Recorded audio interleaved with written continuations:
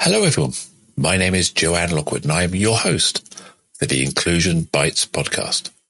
In this series, I have interviewed a number of amazing people and simply had a conversation around the subject of inclusion, belonging, and generally making the world a better place for everyone to thrive. If you'd like to join me in the future, then please do drop me a line to joe.lockwood@seechangehappen.co.uk.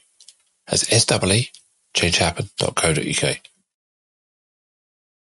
You can catch up with all of the previous shows on iTunes, Spotify, and the usual places. So plug in your headphones, grab a decaf, and let's get going. Today is episode 77 with the title Breathe. And I have the absolute honour and privilege to welcome Jamie Reid. Jamie describes himself as a vocal coach and vocal health expert.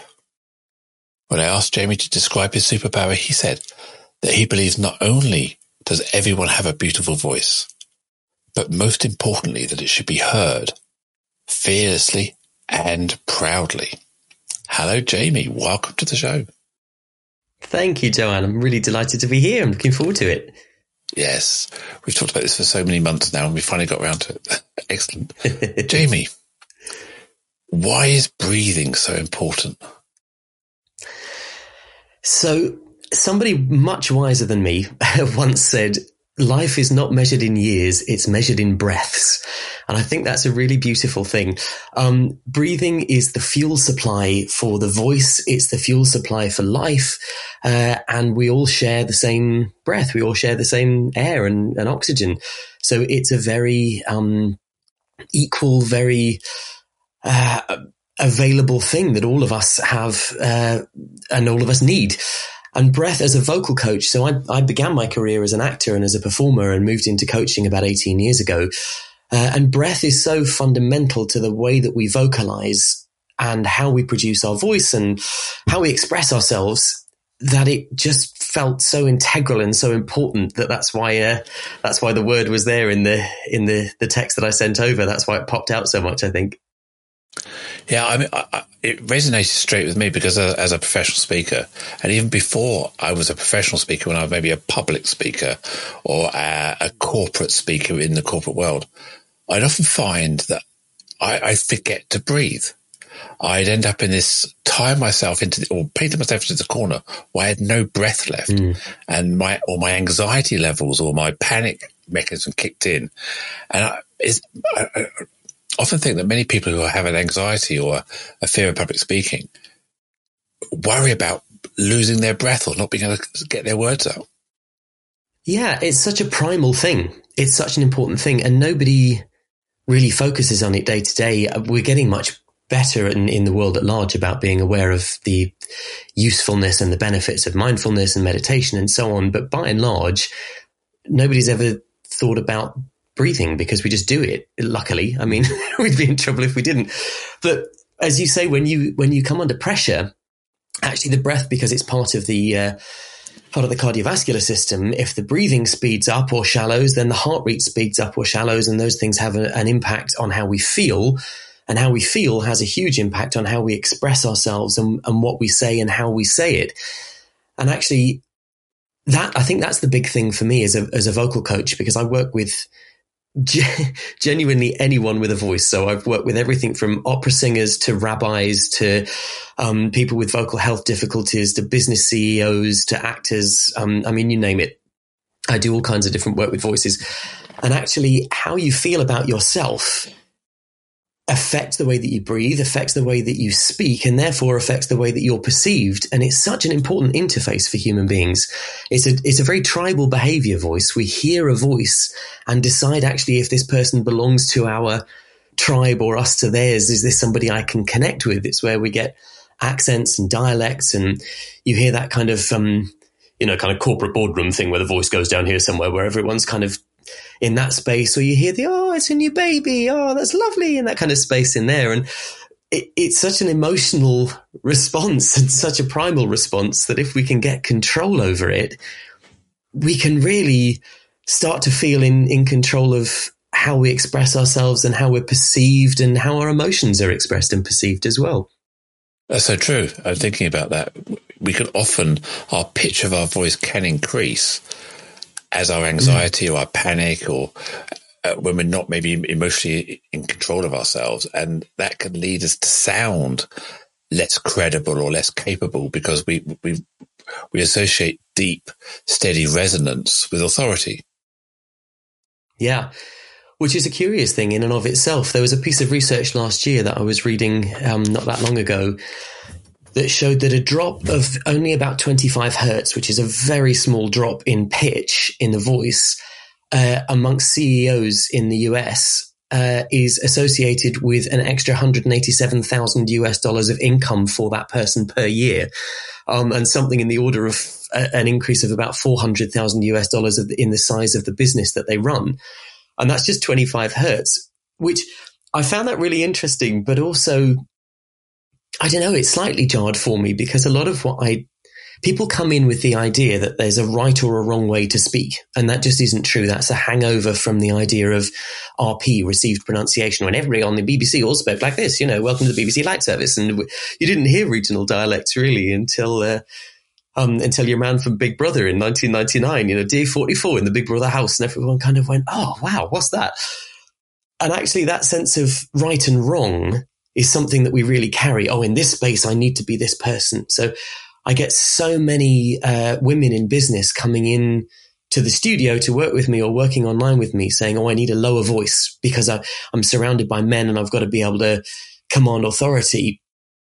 And although part of the work is in that area, the bigger part of the work with those clients is helping them to feel the authority and the authenticity in the voice that they already have and owning their presence so that actually that audience learns to listen to whatever voice they're hearing rather than just assuming that this lower pitch range is right, in inverted commas, in that environment. I get a bit of a beam up on it about it, Joanne. Yeah, no, I agree completely. I mean, as you know, I'm a transgender woman. I transitioned about 6 years ago. And at the time, I was in this big dilemma about my voice because, as you said, it's a critical part of one of those primary senses of how we categorize people and put them into a box and assess their worth or my tribe or not my tribe. Yeah. And I wrestled long and hard about my voice, whether I could be a professional speaker, whether I could be taken seriously. And I decided one day I was just it's my voice. It's my voice. Why try and educate or train it or do it differently? Because it's another cognitive load you have to deal with. I appreciate after time, after you trained it, maybe after months and months and months, it becomes more natural. But I just decided, hey, and I think the other thing you just said there was about how that pitch gives a certain level of authority as well. And for me, it's worked as a bit of a shock and awe tactic. So I can stand on stage and just hold the room before I speak. And then when I speak, people kind of look at me and go, wow, where did that come from? And it's I play it to my advantage sometimes. Yeah, absolutely. And as I say, the authenticity thing is the big part of it. And actually the fact that you had that thought and went, do I need to do something about this? Actually, no, I don't. This is my voice. It means something to me. That's the thought that is more important than any other in the vocal aspect, especially for trans and non-binary clients that I work with who are maybe beginning to question how the world might view them or if they're in the process of transitioning. Sometimes the voice can be a hindrance, and sometimes, as you say, it can be something where you go, actually, no, this is really authentically me. I already know this part of myself so well that I don't want to change it, but maybe I do want to optimize it, or maybe I want to be able to have a wider range of color in my voice, whatever the particular thing is. 9 out of 10 times people come into the room with one idea of what they perceive the problem to be. And again, I use heavy inverted commas around the idea of the problem. And actually they leave with a fresh understanding of going, oh, actually, no, I thought it was this. But now having talked it through and understood a bit more about the process, it's often a really different picture that they leave with, which is a great part of the work. I love that. Yeah, I mean, don't get me wrong, my voice doesn't work for me all the time. I mean, there are times that, say, for example, I've been in gendered spaces, so public toilets, and my wife's been with me, and she starts having a conversation through the toilet door or through the cubicle wall, and I don't respond because my voice without my image is is incongruent, and in that space, Yeah. it could be perceived as being confusing for people outside. I've actually had someone shout out in a ladies' toilet once, "Is there a man in there?" And I go, "No, it's just Joanne." So, "Oh, sorry, Joanne." So I'm very conscious again about this, how we imprint people based on voice and visuals, and so I there are times when I do. I am very conscious about it in certain spaces. Yeah, I can imagine that. I can appreciate what that would be like, and it is, I think, an experience. The particular experience that you describe, I think, is really specific to the trans community, but also I think there are lots of places where people feel that their voice doesn't represent who they are in some way. You often get the reverse thing, where somebody's it's so common for people to be misgendered on the phone, regardless of whether they're trans or cis or transitioning or non-binary or whatever. Actually, you get that sense of, oh, you didn't understand who I was. You don't know who I am. And that there's a dissonance there that isn't necessarily comfortable. And also, I've been working with a couple of singers recently, who are non-binary singers. And it's been really interesting because there's a real conversation that's opened up there that if you wanted to sort of almost point to the science, if you like, and go, well, okay, a traditional cis male voice would have these parameters, a traditional cis female voice would have these parameters. Often trans people are working towards those parameters in some way or understanding which aspects of themselves are represented in one or the other. And for the first non-binary singer that I worked with, who came in saying, not only actually do I want to change the keys of these songs and not be singing male or female rep, but actually singing from a mixture of them, I want to find my non-binary singing voice. And I kind of went, wow, that's really cool. What does that sound like in your head? And they said, actually, I don't know. I don't know what it sounds like. It doesn't sound like anything yet. Let's play together and explore. And it was so lovely to have that opportunity to figure out what we were reaching for. Was it pitch range? Was it timbre? Was it repertoire? Was it a mixture of those things? There's a difference, a statistical difference between the pace and the inflection of the cis female and cis male voices. So was there something in that we were working toward? And even the breath, which again speaks to the inclusion thing and the fact that there are things we don't even notice in inclusion, that oftentimes if a person feels they have the right in a certain circumstance to speak, to be heard, they will breathe more. They literally take up more air in the room, because they will breathe more deeply. And that adds to a sense of presence and a sense of command. And we think, oh, right, I'm supposed to listen to this person. Often with public speakers, people have been trained to use their pauses exactly as you just said, actually, where you take that moment to let the room land and be in your presence before you start. And sometimes it works really well. And if people aren't employing it as successfully as they might, then it doesn't. There was a famous speech that I'm going to struggle to remember the beginning of now, but that Tony Blair gave. And Tony Blair was a big pauser. And it was a power pause, because there was that sense that if you kind of stop speaking for a moment, people have to lean in and listen. It becomes really frustrating. It's like, oh my God, Tony, get on with it. And when it works well. And when it's overused, it becomes a problem. So that sense of power breathing, taking in the breath, holding the air, holding your presence in a space, and then vocalizing from that, you've automatically taken power and oxygen from other people in the space. So we kind of have to fight for that a little bit.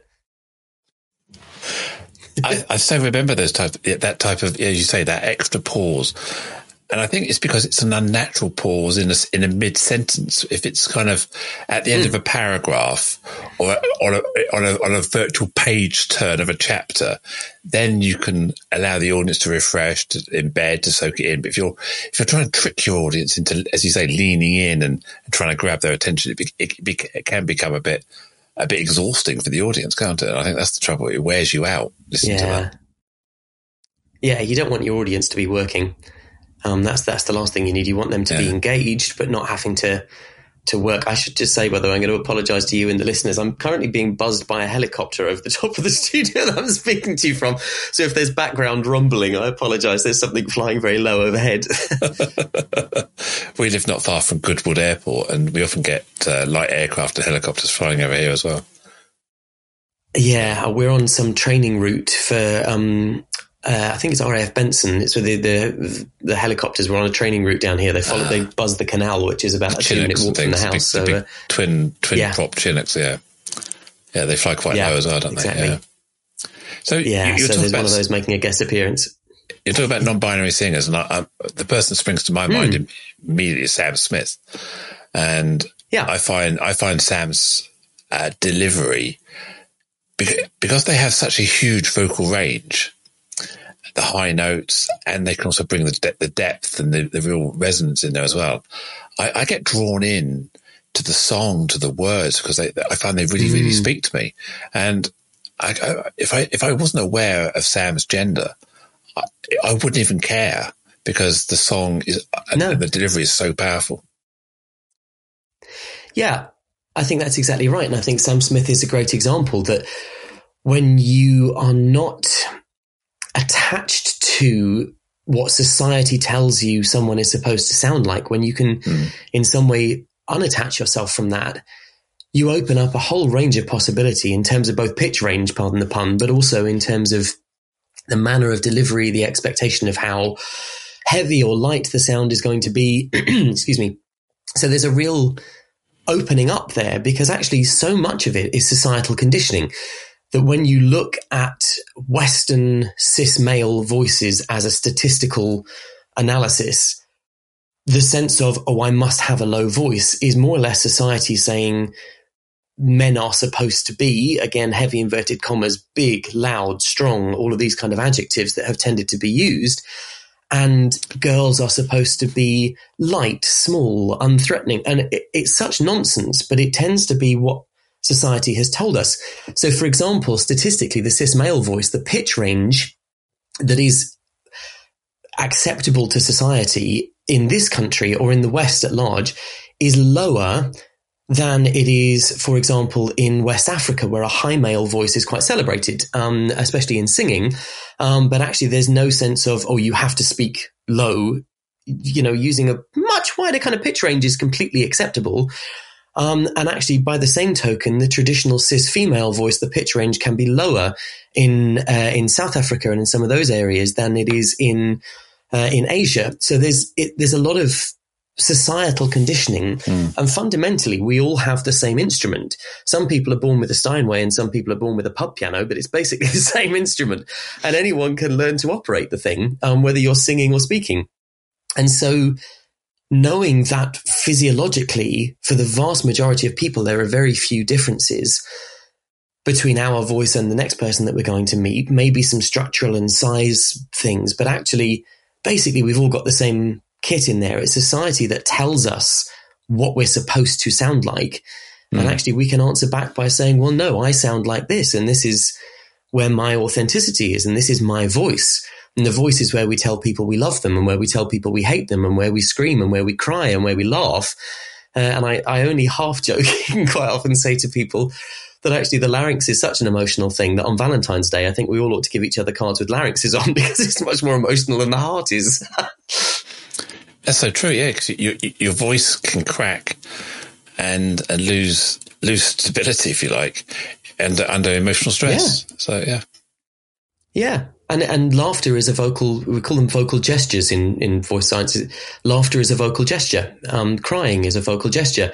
And a lot of the time you get people, what I spend most of my time doing is actually encouraging people to make sounds they can already make and then using them in a different context. So, for example, if people kind of think of that really moany teenager voice, like, oh, mom, it's not fair, that kind of space in there. Actually, if you take that into a sung voice, if I just kind of sing a note and just go, ah, and then if I kind of cry at it and go, oh, moany teenager, ah, it becomes more operatic in its tonality, because there's something called thyroid tilt. There's a movement in the larynx that is produced when we make the vocal gesture of crying. Whereas on the other hand, if I cheer, which I'm going to back away from the microphone because I don't want to explode people's AirPods, but if I kind of cheer in the opposite direction of the computer and just go, hey, yay! If I do that and hold it, I'm basically belting a rock song going, yay! It's cheering. It's a vocal gesture we can already do. So when you were talking about Sam Smith, they use such a wide range of vocal gestures that include the kind of the falsetto-y, very light sound, the cry sound, the belt sound, and they're all things that actually each of us physically can already do, but mentally, do we have permission? Has society, or have we ourselves, or have those around us given us permission to make that sound and to own the noise that we make? And that's where the work is often needs to be done. So you said just now that we all have the same instrument. Some of them are just a bit rougher at the edges, a bit larger, a bit smaller, whatever it may be. Yeah. So how much of our voice and the way we sound is nurture rather than nature? I would say a large majority of it. So the only physiological difference is to do with the hormones that hit us at puberty, or in some cases in transition. But when the larynx gets a hit of testosterone at a male puberty, or for a trans man if they go on to testosterone, the larynx grows at that point. And because the larynx is bigger, the vocal cords are longer and the instrument you're playing is bigger, and that's why it has a more bass timbre to it. So if you think of someone playing a trombone and somebody playing a flute, they could play the same note as each other, but the timbre would be noticeably different because of the size of the pipework of the instrument. So when the larynx gets a testosterone hit, it gets bigger.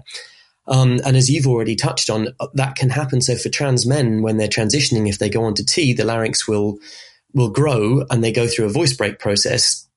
For trans women, if they have been through a cis male puberty, you can't ungrow a tree. So once the larynx has grown, it doesn't shrink back. So actually, for trans women, the coaching work is necessary if they want to change the way that they sound. And as you've already touched on, there's no need for that to happen. It's entirely kind of down to the authenticity of the person. But apart from that one difference of testosterone causing the larynx to grow, essentially the physiology is the same across everybody. We all have the same capability. I was having the conversation for 15 years. I ran a drama school and was working with actors in training on a full-time basis. And one of my colleagues there is a woman with a very low bass resonance voice. She's got a really lovely, rich kind of beautiful butterscotch kind of voice. And actually my spoken voice is quite high and my singing voice is quite high.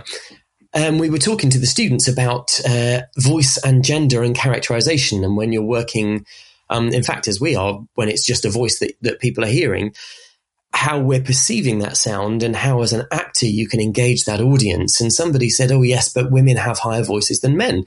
And I said, well, no, it's not that. You can have a more bass timbre to it. But actually, if I stand next to Claire, who is my colleague, and we both say the alphabet to you, I have a little gadget I use on my computer that shows you the pitch that the speaker is using. And lo and behold, Claire was a good few hertz below me in our natural speaking ranges. But it's the timbre that can change. We can work with the timbre and move it up and down. So a lot of what we perceive as vocal differences are in fact vocal similarities, just with a few little nips and tucks around the edge. Could you just explain to me what timbre is? I'm not sure. Yeah, for sure. So, for example, if I this is going to sound very odd for your listeners now, so stand by, everybody. Do not adjust your sets. I'm actually making these noises. So I'm going to hold one note so that I'm not changing the pitch. So the actual pitch, if I were to make a pitch change, I'd be going E, and you'd hear a change of note. Yeah, exactly, kind of moving up and down. What I'm going to do is hold one note. So if you imagine in your head a graph, the graph is flatlining. There's no undulation in it. E. And then what I'm going to do is change the treble and bass in that sound. So you'll hear a bass frequency and a treble frequency, and I'll move between. So E.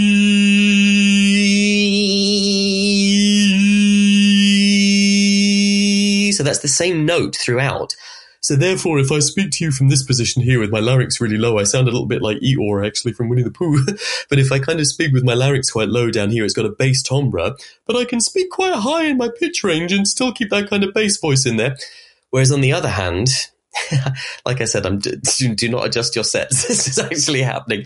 On the other hand, I can talk in a lower pitch range, but if I raise my larynx up and make the sound smaller, I've got more treble frequency in there, and I kind of turn into as mayor of the Munchkin City in the county of the land of Oz. So pitch and timbre, that timbre is to do with the texture of how much bass and treble is in the sound. And often they're attached. So often we'll think of, kind of the low voice with the bass timbre and the high voice with the small timbre, but they don't have to be. You can move between them. Wow. I'm sort of fascinated. This is a real educational slot for me today. So I'm loving this. This is and your amazing use of your voice there. Yeah. Yeah, well, it's kind of the day job, really. Yeah. No, I mean, I can imagine being one of your students or clients, and you've got some amazing ways of giving an example of what you're trying to explain. Because I didn't have this idea of timbre in my head, but now I understand it's around the bass, the treble, the richness, and all those things. It's not just around, as you say, the pitch or the note. It's about everything else, isn't it? So, but I guess the other side of testosterone is lung capacity. So presumably a lot of resonance comes from the chest, doesn't it? Well, now actually that's something of a myth. So we talk about chest resonance and head resonance, and they're useful bits of terminology as imagery, but they're not actually physiologically true. So the voice is fairly linear. The air comes up from the lungs through the chest and up to the throat, and at the level of the larynx is where it meets your vocal cords, and that's where the vibration happens, and the sound then travels up and out through the mouth. So and all the resonance happens beyond that point. So if you were resonating in the chest, you'd be inhaling and speaking out of the wrong end because you would have to have air flowing into the chest in order for resonance to be down there. Also, the chest, although it feels empty because the thoracic cavity needs capacity for the lungs, actually it's a sealed unit and you can't resonate anything in there because you can't get any sound into the empty spaces. However, and the same with the head, one assumes that the head is also quite full, one hopes, and you can't resonate the sound outside of the oral cavity. You can't get it outside of the mouth or the nose. You can't resonate in the forehead or in the mask, these are all images that we've used in voice training to help people understand the sense of the thing, because actually what it feels like is just as important as what it actually is. So you can try as the experiment, and listeners can do the same thing. If you put your hand on the top of your chest and make the lowest kind of rumbliest sound that you can, wherever that pitch range is, you'll feel vibration there, but you're not actually resonating the sound there. You're feeling sympathetic vibration. The bits of your body that are at the same frequency as that sound vibrate in sympathy with them. So head and chest are useful ways of describing a set of vocal behaviors, but actually all of the resonance is done in the throat, nose, and mouth in quite a small space. So it's a linear system. So lung capacity has an effect on the voice in terms of how long we can phrase for, how long we can keep going, and how long we can keep speaking, but it doesn't affect the volume or the resonance of the voice. Because the other myth that's one that most people carry, again, mostly because society tells us this actually, is that more breath does not equal more voice. In the same way that more petrol doesn't equal going faster. You just overflow the petrol tank. So and you can feel it really easily. So again, another experiment we can all do over the magic of the airwaves is that if you put your hand in front of your mouth and just make a really quiet, breathy sound, or any comfortable pitch, doesn't matter where the pitch is, you can feel the air there. And now if you put your hand in the same place and yell at it, yay! If you yell at it, there's no air or there's less air.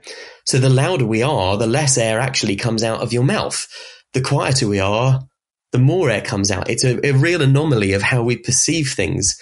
But all of that said, I draw a little bit on NLP, on neuro-linguistic programming, and a lot of mirroring work with my clients. So when somebody comes into the studio, they might say to me, I have real problem resonating my voice in my chest because it all seems to be stuck in my head and I need to resonate in my chest more.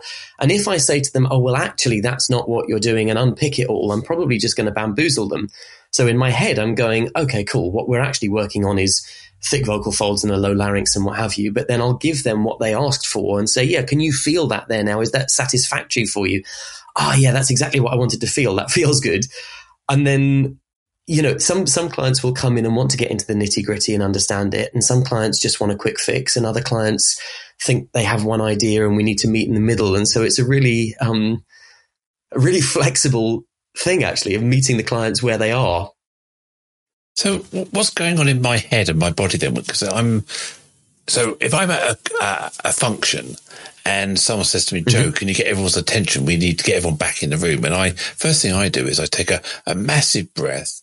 I expand my body and my chest, and I roar with the deepest voice I have. And I feel that whole exercise is digging into me and throwing it out. But what you're saying is it's psychological, not reality, is it?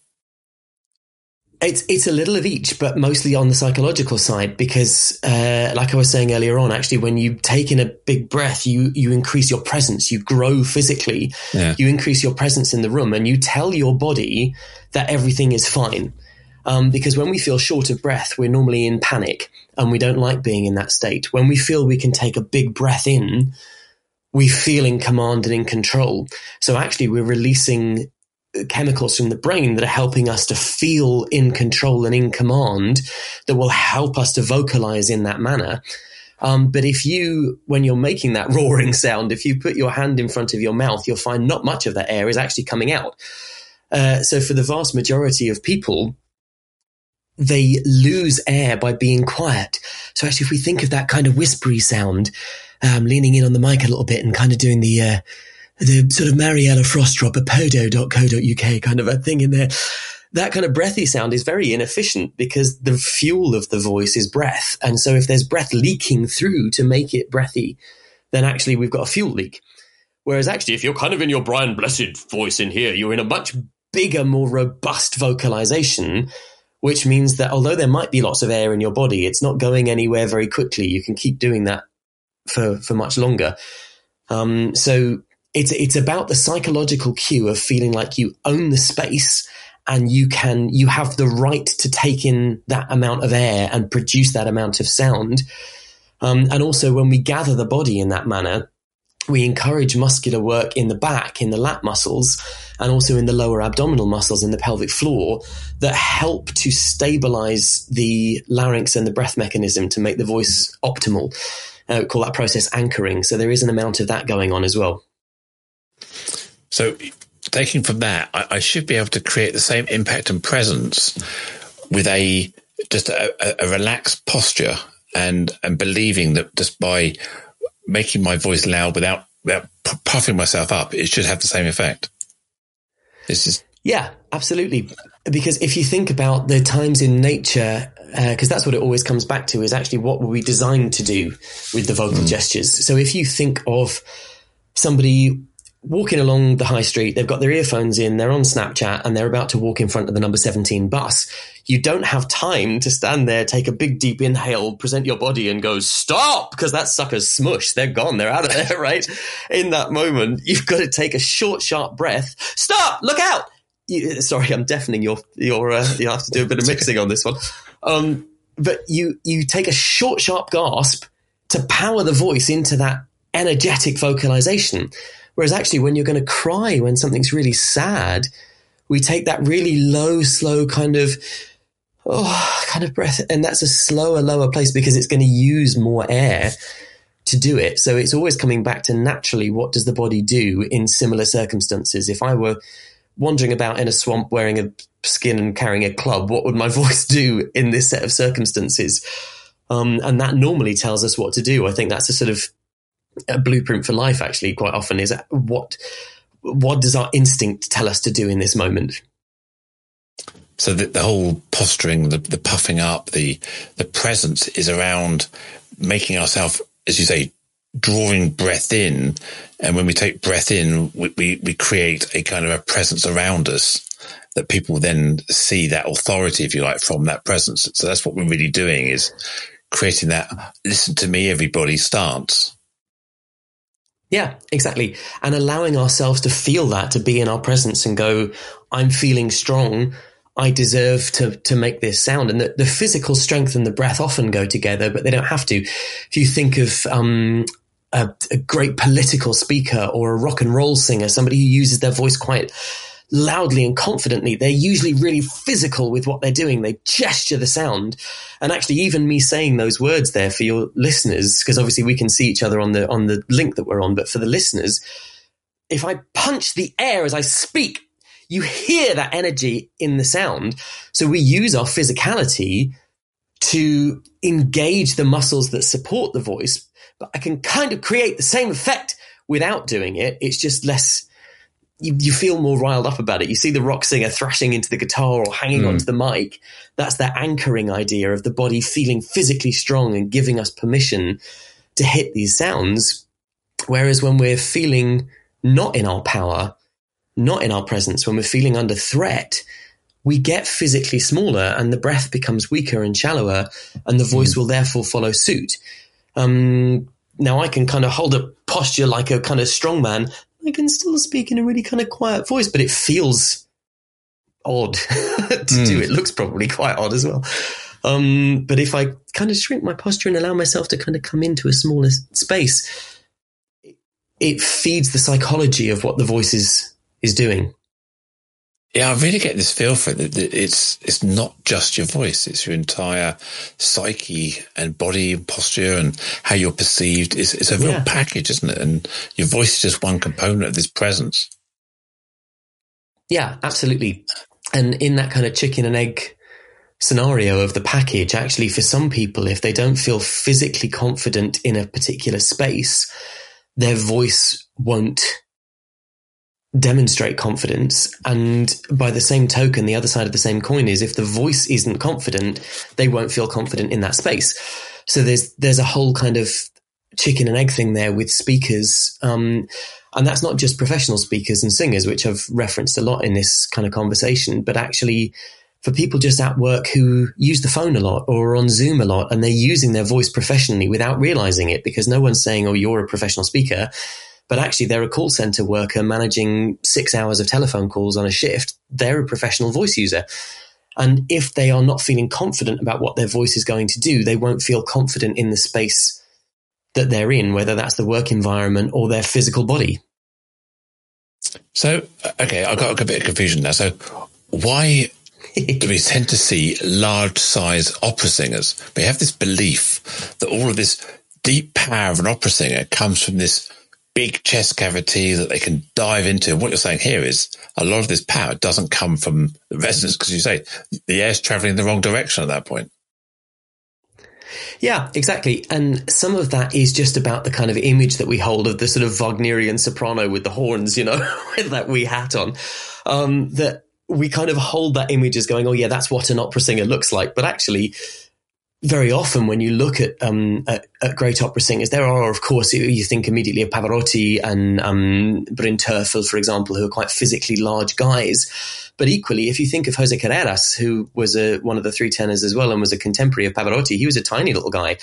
If you think of some of the contemporary opera singers now, Elizabeth Llewellyn and Pamela Hay, they're small-built, slight people, because the power of the voice is not in the size of the instrument. It's in the resonance. And the reason why opera singers train for so many years is because actually they're going into, it's like hearing in 3 dimensions. They're going into incredible detail about the resonance of the voice. That, for example, we talked about that sympathetic resonance before, the fact that one part of the body vibrates in sympathy with another. The most audible frequency for human ears is give or take 2,800 hertz, somewhere between 2,800 and 3,000 hertz. And that's the frequency of baby cry, which is an evolutionary advantage because it sits at a point that it's audible above anything else. But actually, if we emulate that sound as an adult, we finish up with a voice that's like this, which is really annoying. And the reason the voice is so annoying, when you hear that person on a bus and you're like, I need to find where that person is and stop them. The reason we have that sensation is because it sits at the frequency that blocks out every other thought we're trying to have, because from an evolutionary basis, it allows us to hear this baby cry.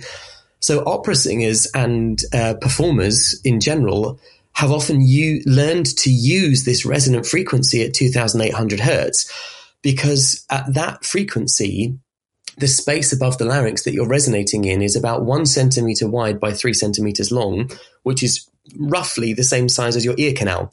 So you're getting sympathetic resonance in the ear canal of the audience. So they're not louder than the orchestra they're singing over with no microphone. They're more hearable. They're putting on a vocal high-vis jacket and sitting at a frequency that's just a bit jazzier for our ears. So that when we talk about projecting the voice, that's what we're doing. We're actually, again, it's the perception versus actually what we're doing. We think if I kind of go into into my sort of Brynterfel voice down here somewhere, that kind of resonance in there, the resonance comes from a narrowing and creating a really small space in the throat. But we think of it as being a really big space because it's a louder sound. But the loudest thing that we know in day-to-day life usually is baby cry. And babies are tiny. They don't need a big chest cavity. They can hit 2,800 hertz and get straight across the frequency straight into our ears. This is absolutely fascinating. So there's a few well-known comedians that have an annoying baby type voice, isn't there? Do you think that's natural? Or do you think it's just that they work on that? I think they're probably milking it. I think they're probably working on it because it gets a laugh. It sort of refers back to what you were saying about when you begin speaking somewhere, that actually if there's a dissonance between the person that we see and the voice that they come out with, it gives that shock and awe tactic. And if it's a big, powerful voice, we're like, oh, right, okay. Whereas actually, if we expect it to be a big, powerful voice and it kind of comes out in here somewhere, it's kind of funny because it's we tend to avoid that sound. People don't necessarily want to go around talking like that. And so we know immediately that's a sort of Punch and Judy stock character. It's a stock comedy character in the same manner as the big opera singer with the horns on the head. It's the kind of the Commedia dell'arte version of that character. It's heightened and we know what to expect from that. And the say that just led me on to another thought, Joanne, which was this, that quite often there's an emotional response to a voice that we're not aware of, where when we hear that voice, we instinctively know that it's funny because actually when we laugh, the larynx often rises up there in that kind of, so if I kind of speak in this place, it makes us, we want to join in with what we're hearing and it makes us laugh when we do it. So there's such a thing as vocal body language that actually we adopt the physical postures in the body and the breath of the voices that we're hearing in order to understand how they feel. So if someone rings up and goes, "Hey, Joanne, how are you? You all right?" Chances are you'll go, "Yeah, I'm fine. Yeah, what's happening?" We vocally mirror them because partly that's making them feel comfortable, but more importantly, it's allowing us to register the emotion that they are feeling by physically experiencing what that emotion feels like. By the same token, "Hey, oh my God, guess what? What? I don't know what happened." We join in with that energy to the point where it's so embedded in us that one of the primary ways we understand how other people feel is not just by listening to them, but also by mirroring muscularly what that person is doing to try on their voice.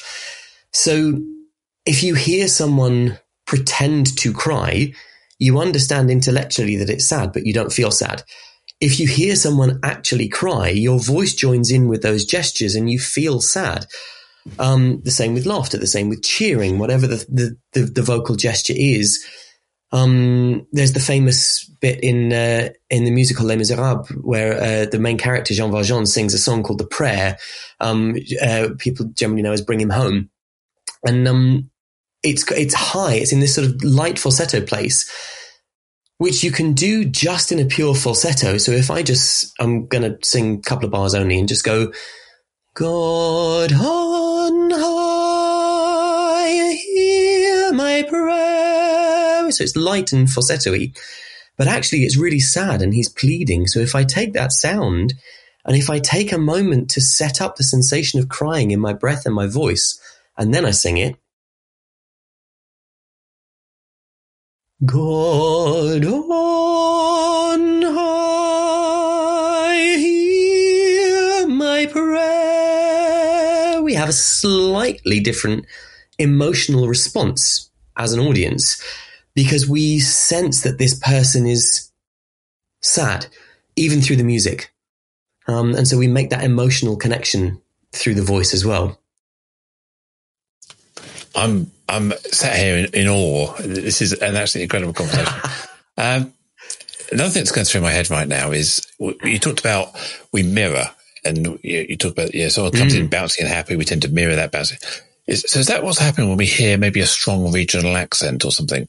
Because I've got a friend who comes from Todmorden in Yorkshire, and he always comes in and says, "How you doing? You're all right. You're all right. How you doing? You're all right." And everybody who greets him will always say, "Hiya. How you doing? You're all right." And it's like, why doesn't he mirror us? But we always end up mirroring him. Yeah, it is. It's dialects are a really interesting one, and accents in particular. Just the whole field of that is something that really fascinates me, because all of us are aware that we have slightly different voices for different scenarios usually. So we have our kind of, I'm speaking to the mum on the phone voice, which might be different than I'm out with the girls for a night voice, that, that we have these slightly different vocal behaviors. And dialect, when you've got a strong regional dialect, you've either got a person who's got a strong identity that comes with that, or someone who has got the flip side of it and has got outsider imposter syndrome in the environment they're in. So it depends on how that person is psychologically feeling in that moment. Can I come into this space and proper own it and be myself and everyone will join in and that'll be great? Or actually, am I arriving here and everybody talks like this and it's all, in Islington? You need to build a face with that as well. Islington people. So if you're kind of in that place, then suddenly you find that the accent slightly starts to die away and you just get occasional moments of it, because we're trying to figure out whose tribe is dominant. And that's to do with the psychology of actually in that moment, who's the person in the room who's presenting the most confidence. And I'm absolutely terrible for just taking on the accents of the people around me, because I'm so used to doing it. Firstly, as an actor years ago, it was something that I found that I was quite good at. And actually, I'm bilingual. I speak German as well as English. And I think growing up with two languages meant that my ear is quite attuned to what we call prosody, which is the musicality of speech. So each of us is musical. I'm going to just say one sentence on this because I go off on a tangent otherwise, but there's no such thing as people who can't sing. There's just people who haven't sung yet. That's a whole other conversation. But we're all musical because we learn as babies that blah, blah, blah, blah, blah, blah, blah, blah, is an angry musicality and is a happy musicality. And so we learn these shapes, and accents have that prosody to them. So, if you think of like a kind of Scouse sort of Liverpudlian accent, there's that kind of slight sort of sing-song to it when you speak that you can go up. But if I take that into my own voice and try and speak to you like that, it sounds absolutely ridiculous because the musicality is wrong. And equally, if I take the prosody of my Southern English Berkshire accent and take that into, actually it's really hard to take that into a Scouse. If I try and take that kind of monotonous prosody into Scouse, I just sound really bored all the time. So you've got to find where that sort of, where the dominance is in the room and what musicality you're matching with the other people around you. And I do it so instinctively. I walk into spaces and start talking to someone and I accidentally finish up doing an impersonation of them just because it's become so much a part of what I do. But we can use that in an inclusion sense if we're aware of that sense of prosody, that musicality, that if somebody enters a space and everyone is saying to them, sorry, what? Pardon? Hey, excuse me, sorry, because they have a regional dialect or an international dialect, they're speaking English as a second language, or because the voice doesn't seem to match the person that you see standing in front of you, or because they don't feel in their power, so they're kind of devoicing here. Those are things that from an inclusion point of view are really important actually to allow people not only to understand what they can do with their voice, but also communication is two-way. There's no point learning how to make sound if you don't learn how to listen to it as well. So what is happening in the acoustic landscape of the workspace that you are in, or the family life that you're in, or the friendship group that you're in, that is being inclusive or exclusive of certain people? And vocal exclusion is a really genuine thing that people experience. Yeah, I was going to ask you this. So there are many studies that show regional accents can introduce a whole lot of bias based on candidate suitability, intelligence, capability, all these things. So is it a learned thing? So the Scouse accent, because we associate people from Liverpool or that area as being stereotypically, I don't want to get into the stereotypes we can have from Scouse people, but do we associate the stereotypes we have from Scouse people with the accent, or does the accent create a distrust in us? Which is it, chicken and egg there? It's in my opinion, in terms of the research that is out there, it's very much a deeply ingrained societal bias against the accents. And it really comes from the time of the beginning of recorded media. So as soon as we start getting the radio, and the radio is being broadcast from London, and we have RP, received pronunciation. So as I said before, you kind of get this terribly BBC voice with everyone wearing their tuxedos on a Friday night. That's what we start to hear. And we get the idea of the Queen's English, the King's English. There's a correct way of speaking. And actually, these things are not true. But as soon as you get mass media, we can start to put out the message that this is what people are supposed to sound like. And because so RP as a dialect, received pronunciation, is a non-geographic dialect. People use RP all over the country. It doesn't belong to a region. It belongs to a sense of a bygone era where class was a thing that you could refer to and would have a certain vocal sound. So the idea of the upper classes, in those heavy inverted commas again, of having this particular way of speaking that was better than everybody else, which of course it isn't, but that didn't belong to a geography. So you then immediately, in whatever place you're in, if you're in, I don't know, Devon, I was talking to somebody from Devon on a call this morning, that actually you've got somebody there who's the Lord of the Manor who speaks in this way, and somebody else there who's got a kind of more relaxed Devonshire accent. There's a them and us. There's the Lord of the Manor and the serfs kind of thing that is just so wrong, but so ingrained in us that, even if you say to people who would consider themselves, not biased in any way, that would consider themselves working class, that would consider themselves open to all sorts of different things, if you said to them, can you imagine a time where the Prime Minister would have a Brummie accent? Most of them would instinctively chuckle at that and go, well, no, you couldn't do that. Well, why not? Why couldn't you? But we have this ingrained bias that the comedy characters are the regional dialects and the serious people are not. And that's a real issue, actually. It's a real problem.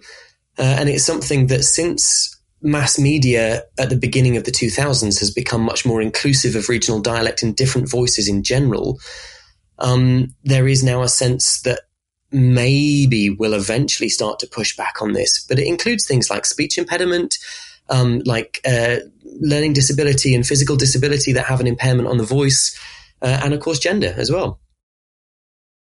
Yeah, it's again another reason I opted not to do anything about my voice, because I have a kind of a Hampshire home counties type voice. People say I have like a nighttime radio voice. If I'm easy to listen to, I thought, well, if I mess with it, I might mess with something that is important and that people resonate with. And yeah. I'm also aware that people have told me my voice is very distinctive, and they can pick my voice out as a unique person more than maybe I could about other people. Because I was speaking to someone and they phoned me up and said, I've just seen you on television, and they live in Sweden. And I took part in a TV documentary some years ago, and they were broadcasting that TV documentary in English in Sweden. And they were in the kitchen, and they went, hang on a minute, that's my friend Joanne. And they ran into the lounge, and there I was on telly. So I'm also aware that we have this voice print of people, don't we? So we do, as well as the visual cues or the other cues, the subtle stuff, that voice print is also very strong. Yeah, it is. And that's a really nice way of putting it, actually, the idea of a voice print, that we have that sense of who we are so embedded in the way that the voice works that, as you say, people can pick us out of a crowd. Often people can pick out an imposter, if you like, with a particular regional dialect. I know I'm doing sort of various cod dialects during the course of the interview, but people can pick out the imposter. And sometimes the otherness can be beneficial. So I spent 10 months living in the US when I was working out there on a show. And we were in a very curious place called Branson, Missouri. I don't know if anyone's ever been, but Branson, when I was there 20 odd years ago, had 47 theatres and a Kmart, and that was it. And it was in the middle of nowhere. And Dolly Parton was there, and the Osmonds were there, and Andy Williams, God rest him, was there. And they all had these theatres that they did their shows and they bussed the tourists in, and you all watched 7 shows in a day and all got bussed home again. So at night time, you just had actors and tumbleweed, really. And I remember going down to the supermarket, and every week I went down there, I'd meet someone at the checkout, that'd be so, so thank you very much. I'd just have a conversation with them. Oh my God, are you from England? Where are you from? And it would become a conversation, and it was really lovely and it was very warm. But then after a while, I was like, I just want my shopping. So when I was in the supermarket, I'd work in a North American dialect that wasn't specific to the area that they were in. So I couldn't be caught out on the little specifics of it. So I was working in a slightly different dialect, but it just meant that I could get through the supermarket quicker. So it kind of became I was avoiding my voice print in order to get through the supermarket quicker. But by the same token, it was used years ago when I was a child. I was at a stage school as a kid. And I filmed a commercial in the States back in the 80s for biscuits out there, or cookies, called Fruit Newtons. And they specifically wanted a British kid on the advert because this was in the days before streaming and what have you. And when the commercial breaks came on, people got up to make a cup of coffee, and they knew if they heard a British accent, people would come back in to see what was on the TV, because the Americans generally love the British accent. And so they hired a British kid to do the commercial, and they made it as cod British as possible. I was lying in a bed wearing silk pajamas with a suit of armor on either side, which was ridiculous. But it meant that people listened and heard and came back into the room, and the advert ran for years, actually. It was quite funny. Once I was older, I was like, oh, crikey, here we go again. So you can use it for or against, Yeah, well, I worked for a bank. It was Coutts, Coutts and Co., the bank of the royal family and the upper echelons. Royal bankers, And I was in Beverly Hills in Rodeo Drive, and they had a small little office there, not really a banking counter, but just where their clients could come in and meet their relationship manager.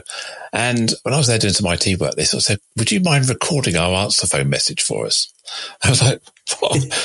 They wanted a posh British accent for their Rodeo Drive answer phone message. It's like, I'm guessing they've erased it by now, but yeah, it must have run for years. Oh, that's brilliant. Yeah. And so that the idea of voice print, that idea of who am I, what's my vocal identity, that's what kind of ties it all together, really. And who do we want to present ourselves as out to the rest of the world? And on that note, Jamie, I'd love to dive into singing. I'd love to be able to sing. I'm one of these, I know I can sing, but I just haven't found the right note yet. It's like, amazing. Honestly, that was a truly, truly entertaining and inspirational conversation we just had. So how can people get hold of you? Because I'm sure everybody wants to find out more. So I'm prolific across most social media. I encourage people, if you're listening to the podcast, come and connect with me on LinkedIn. I'm often on there.